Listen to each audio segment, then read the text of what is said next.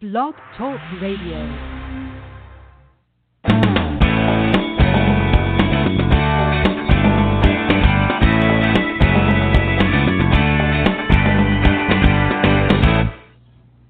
Welcome to Great Loop Radio, brought to you by America's Great Loop Cruisers Association. We're dedicated to sharing Great Loop information and inspiration with those actively cruising, planning for, or dreaming about a Great Loop adventure. This is Kim Russo. I'm the director of AGLCA. Today my guest is Brad Pickel, who has been a guest of ours before, so many of you are familiar with Brad. He's the executive director of the Atlantic Intracoastal Waterway Association, and he'll be giving us an update on the AICW and what loopers can expect as they head north this spring. Before we bring Brad in, I do want to take a moment to recognize and thank our Admiral-level sponsors who support AGLCA at the highest level.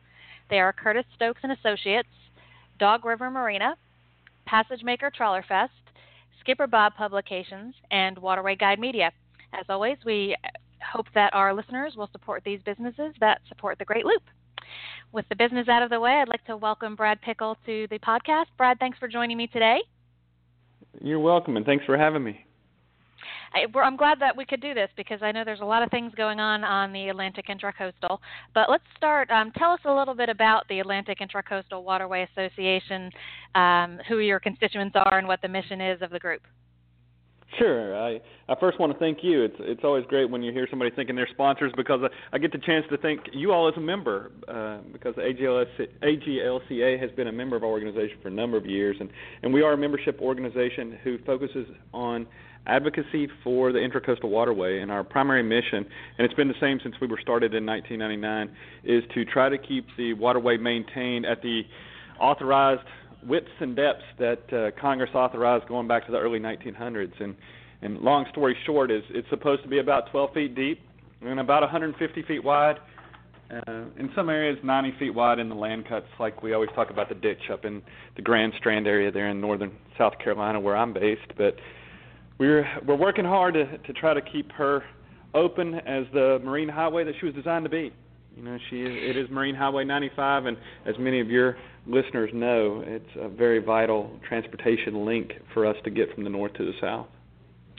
Yeah, and I think probably in one of our first conversations a while back, Brad, I was really stunned to learn that the Congress has authorized the depth to be 12 feet because being here around Charleston, there are many places that it doesn't even come close to that, particularly in low tide.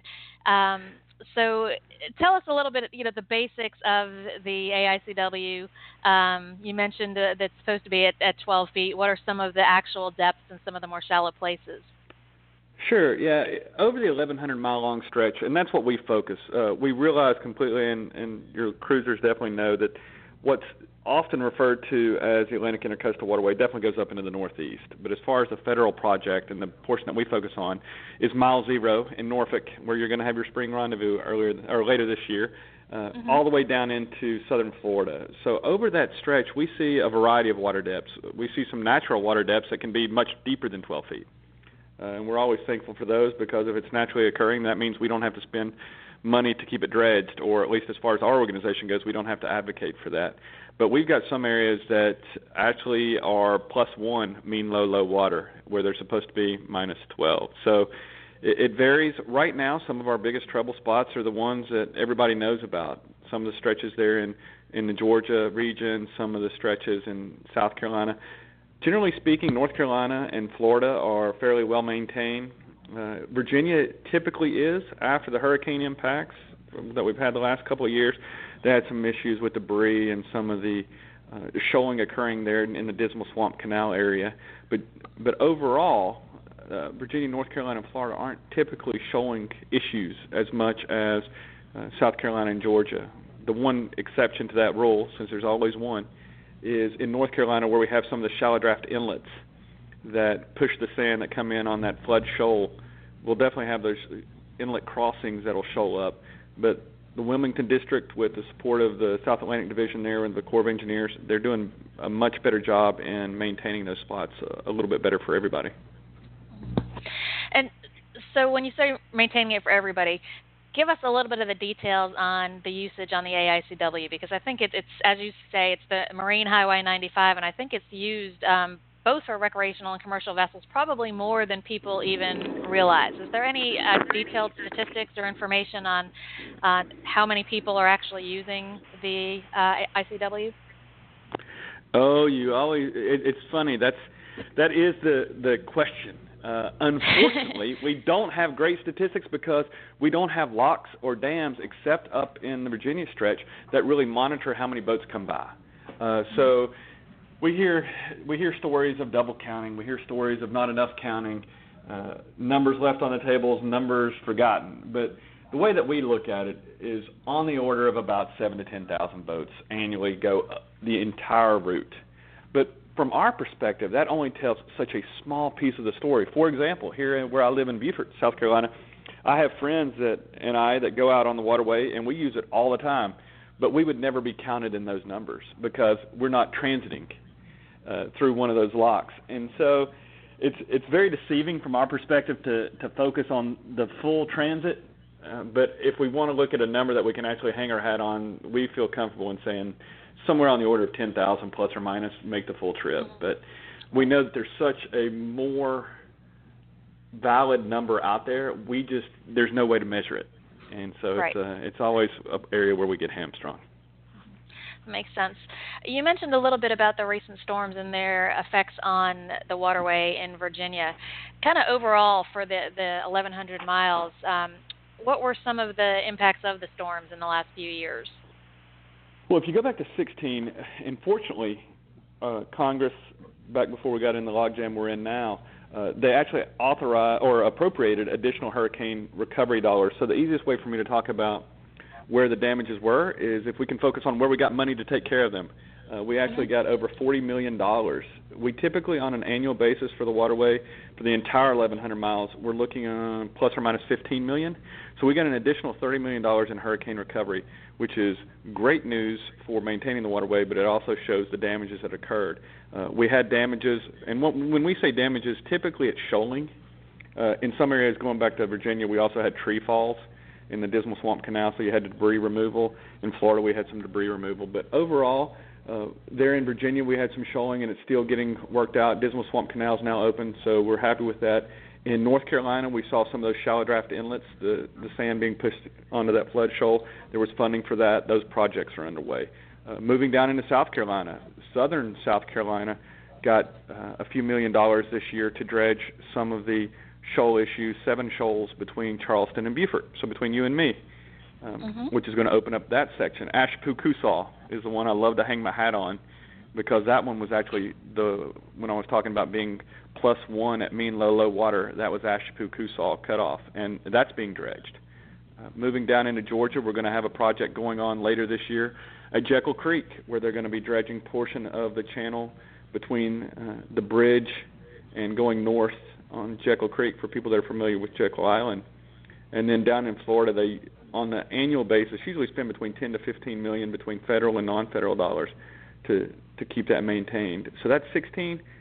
Switching quickly to the impacts from hurricanes in 17 that we know really hurt southern Florida and Puerto Rico and some of the islands. We have not seen that hurricane disaster, or they call it a disaster supplemental bill, has not been passed yet. But we really think the 17 impacts are primarily limited to Florida, and so we'll get some additional dollars to go in there. But right now we are receiving sufficient funding to maintain the current issues, and so what our focus is in an organization, especially on the advocacy side, is now that we've got money that we fought hard to get, let's make sure that we work with our Corps of Engineers partners to execute and actually do the dredging. So you listed some places that had some damage from the 2016 storms and work that's kind of underway. Any other successes from 2017 or continuing on into 18? Any other activities or projects that you want to mention? Yeah, real quick, we have been very fortunate in this time of tightening the belt on the federal level with appropriations, with actually money coming into the Corps to do the dredging. It's amazing, but we're seeing our numbers go up. We've actually are right now in the President's budget that was just released a couple weeks ago. We've actually are getting more money in the President's budget than we've gotten in any year going back to the Stimulus Act. So going back to the late 2000s almost a decade. So we're focusing on that as far as appropriations. The other unique project that I definitely want people to know about and to hit a little bit more on is that Jekyll Creek project. Many of your listeners know that between Hell's Gate, Little Mud, we hear about those in Georgia, but we always come back to Jekyll Creek. That area has not been dredged since the late 90s. It's had a lot of issues, primarily with what are we going to do with all that pluff mud.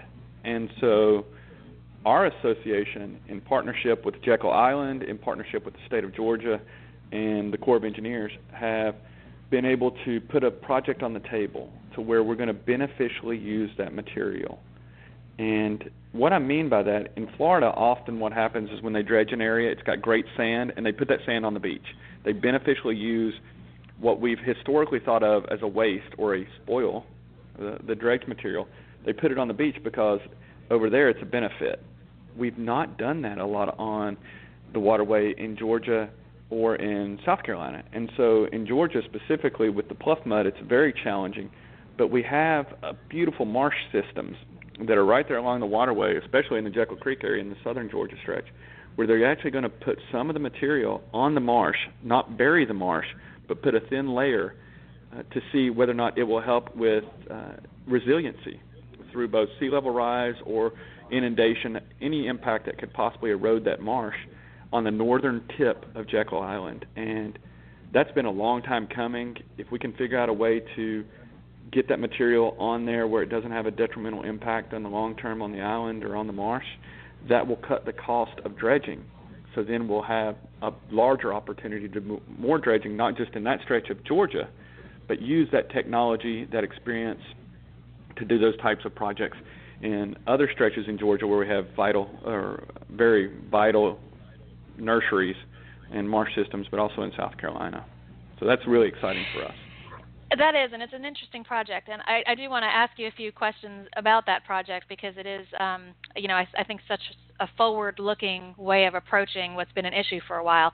I do want to take a quick break to play a message from one of our sponsors, but when we come back, I do want to jump into that pilot project a little bit more at Jekyll Island.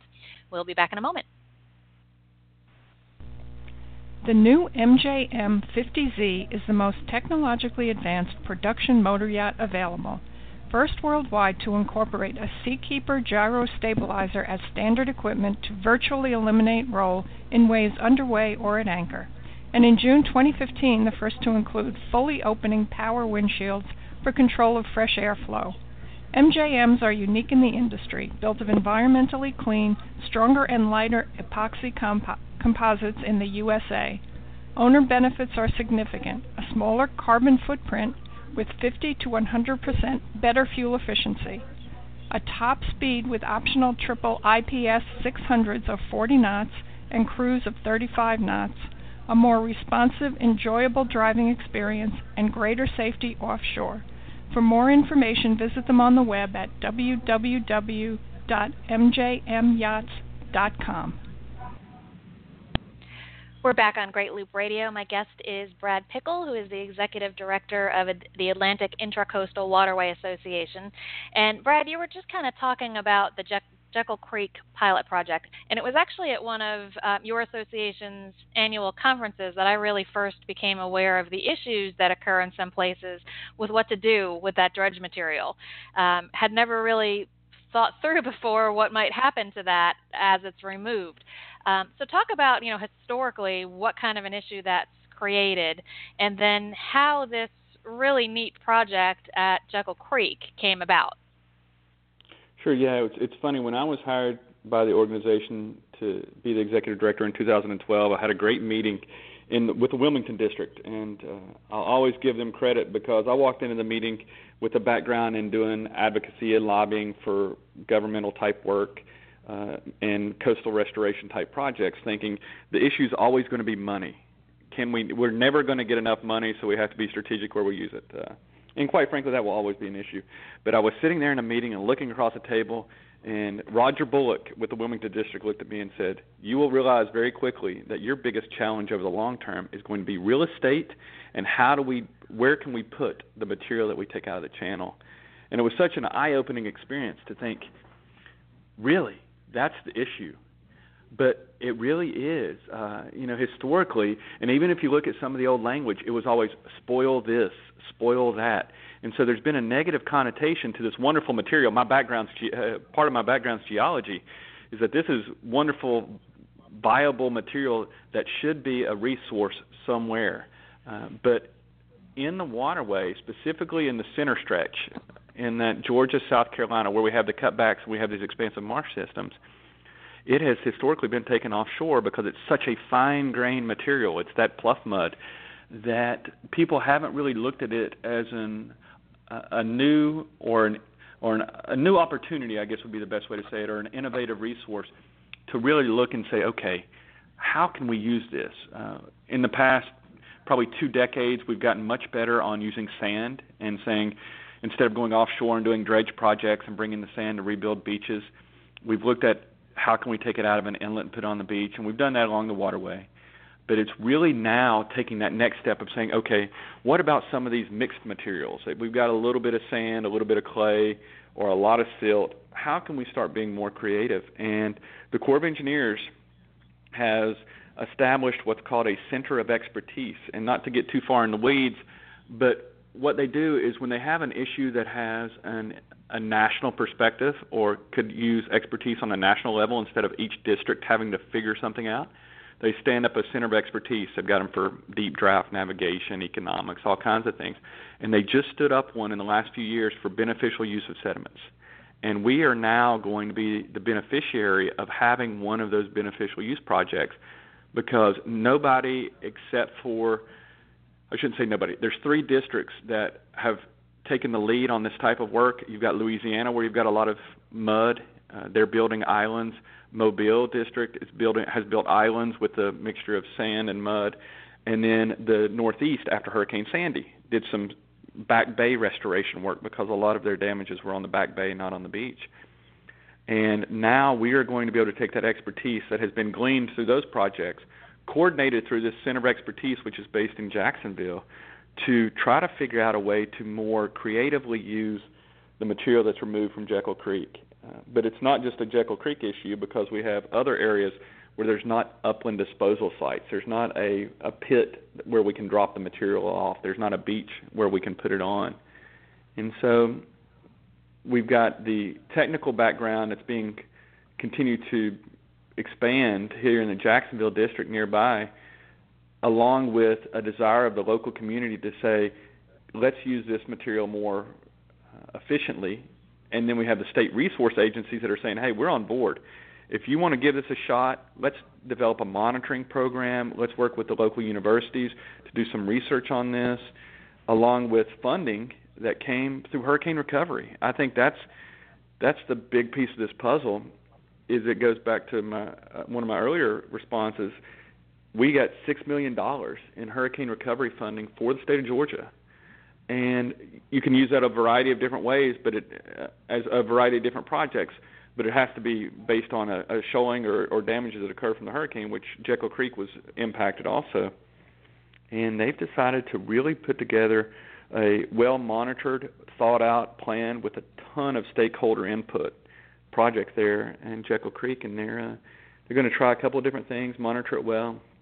And we're hopeful that we can use this type of approach not only in Georgia, but as I said earlier, in South Carolina, in the Fernandina Beach stretch, a little bit north of Fernandina in the southern stretch of Georgia, North Florida, some of the areas in North Carolina, it may be usable. So we've got a really good chance here that's fully funded, completely supported, and permittable.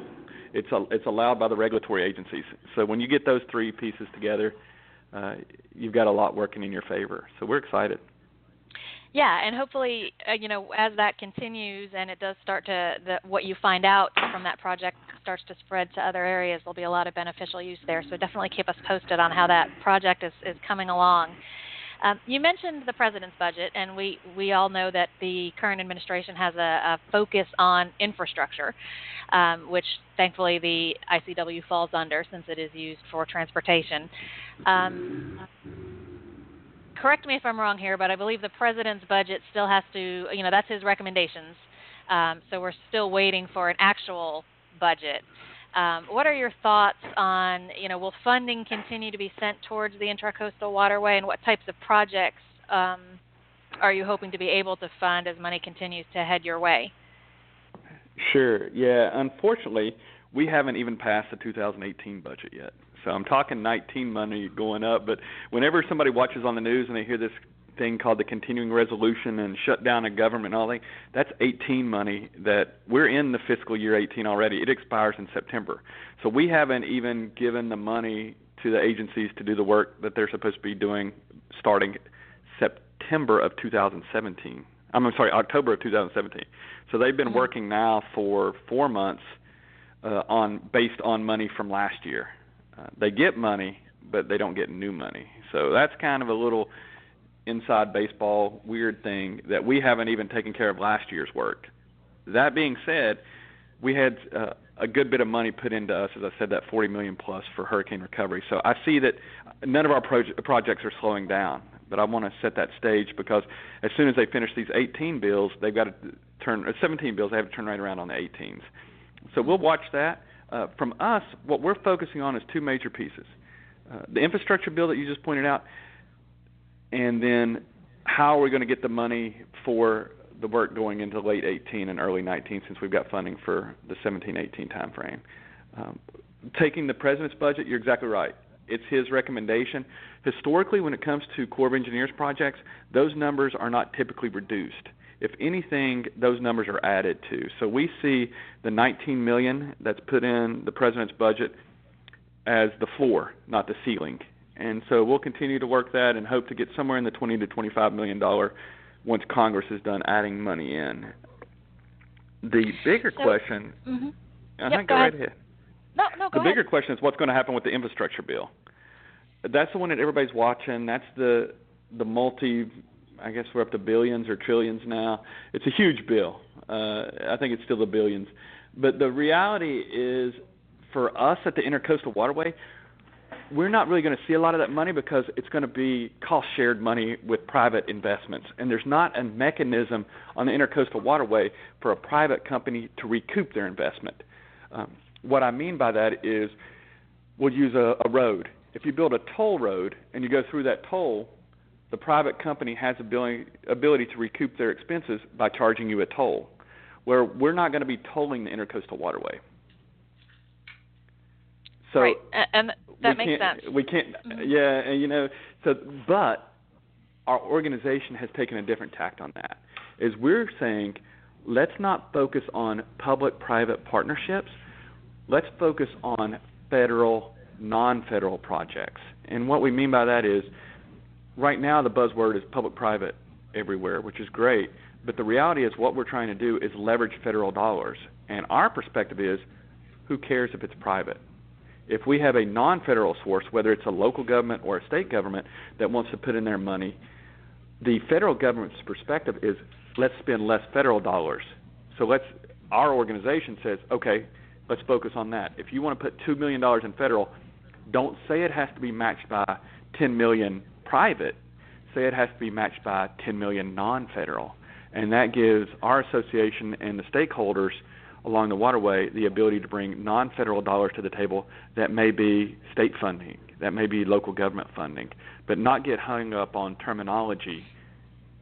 Focus on what the goal is. And that makes a lot of sense it's because working. a lot of what I hear on the whole public-private partnership as it affects the waterways, there's discussions about things that could potentially have tolls or the like, locks and dams, bridges, whatever it might be, boat ramps. If there was a public-private partnership, there could be fees for those things, but the Atlantic Intracoastal doesn't necessarily have those types of things, as you mentioned earlier. So I think looking at it as a federal state or federal city partnership is a great way to use that current trend and make it work for the Atlantic Intracoastal. So kudos to you on that. I think it's a great tactic. So any thoughts on what loopers, who most of them are kind of lounging in Florida now and enjoying the warmth there before they get ready to head north. So as this year's group starts to come up the Intracoastal, anything specific they should be looking out for? You mentioned some of the areas that are being dredged right now. Anything else you want to point out to them as they head that way? Yeah, I think that's the one big thing is, now that they've made their way down, they've dealt with some of the challenges as far as the hurricane impacts. They've seen some of the shoaling, unfortunately some of the sunk boats and things that we don't want to gloss over. There's a lot of people that lost their boats, and we had those impacts. And we're thankful. First, I want to say we're thankful for all the loopers that are still making the trip. It's vital for our local communities and businesses that rely on that traffic. So thank you would be the first thing I would want to offer. But now that they've made their way down, on the way back, just keep an eye out. They are going to see more dredging going on. One thing that's going to be different on this trip is there's going to be a lot of dredging here in South Carolina. And so just be mindful of that. It will be a benefit on the long term, but when you have the dredge equipment out there, you got to keep an eye. But I know that you've got seasoned users if they're going to be taking the loop. But that would be the big thing I would say keep an eye out for and celebrate it, because what that means is that the next time down, they're not going to have to worry about some of the shoals here in the South Carolina stretch that's been a problem for so long. A lot of the Florida work's wrapped up. A lot of the North Carolina work's wrapped up. And so they would have had those impacts on the way down. But coming back through, they're going to see work going on in South Carolina. It started up in February, earlier this month. And it'll be going on through the spring and the summer. So just keep an eye out and thank our dredgers as you come through, as we thank you all for coming down. Yeah, and we also want to thank you, Brad, and the entire Atlantic Intracoastal Waterway Association, because a lot of these good things we see happening and hear happening, and the projects that are underway or being completed really are resulting from your advocacy and your leadership to get things, money, and figure out what to do with the dredge material. And all those things are really coming together at this point, and it has a lot to do, Brad, with you and with your group, so thank you for that. How can our members get involved with the Atlantic Intracoastal Waterway Association? Because you do have individual members as well as associations, correct? Yeah, absolutely, and I am so sorry, but we are right beside the Beaufort Air Station, so you may have heard the flyovers in the background. I think some of them were up here in Charleston this morning. I heard a few flyovers, and we don't usually have, we usually just have the C-17s here, but we did see a couple of the fighter jets this morning, so they're probably going back and forth today. Yeah, we are the base for the F-35s. That a lot of people are familiar with the news reports on the F-35Bs, and we are the base here in Beaufort. So that's those sounds. So they call it the sound of freedom here. But as far as what can happen, it's funny. A lot of people don't realize, but individual boaters, they make up our largest numbers, but quite frankly, they make up our largest impact, because when we go and we advocate on behalf of the waterway, showing that people are members of our organization really does help. So we are a membership organization, and we have individual boater memberships for $25, and then for organizations and associations it goes up from there.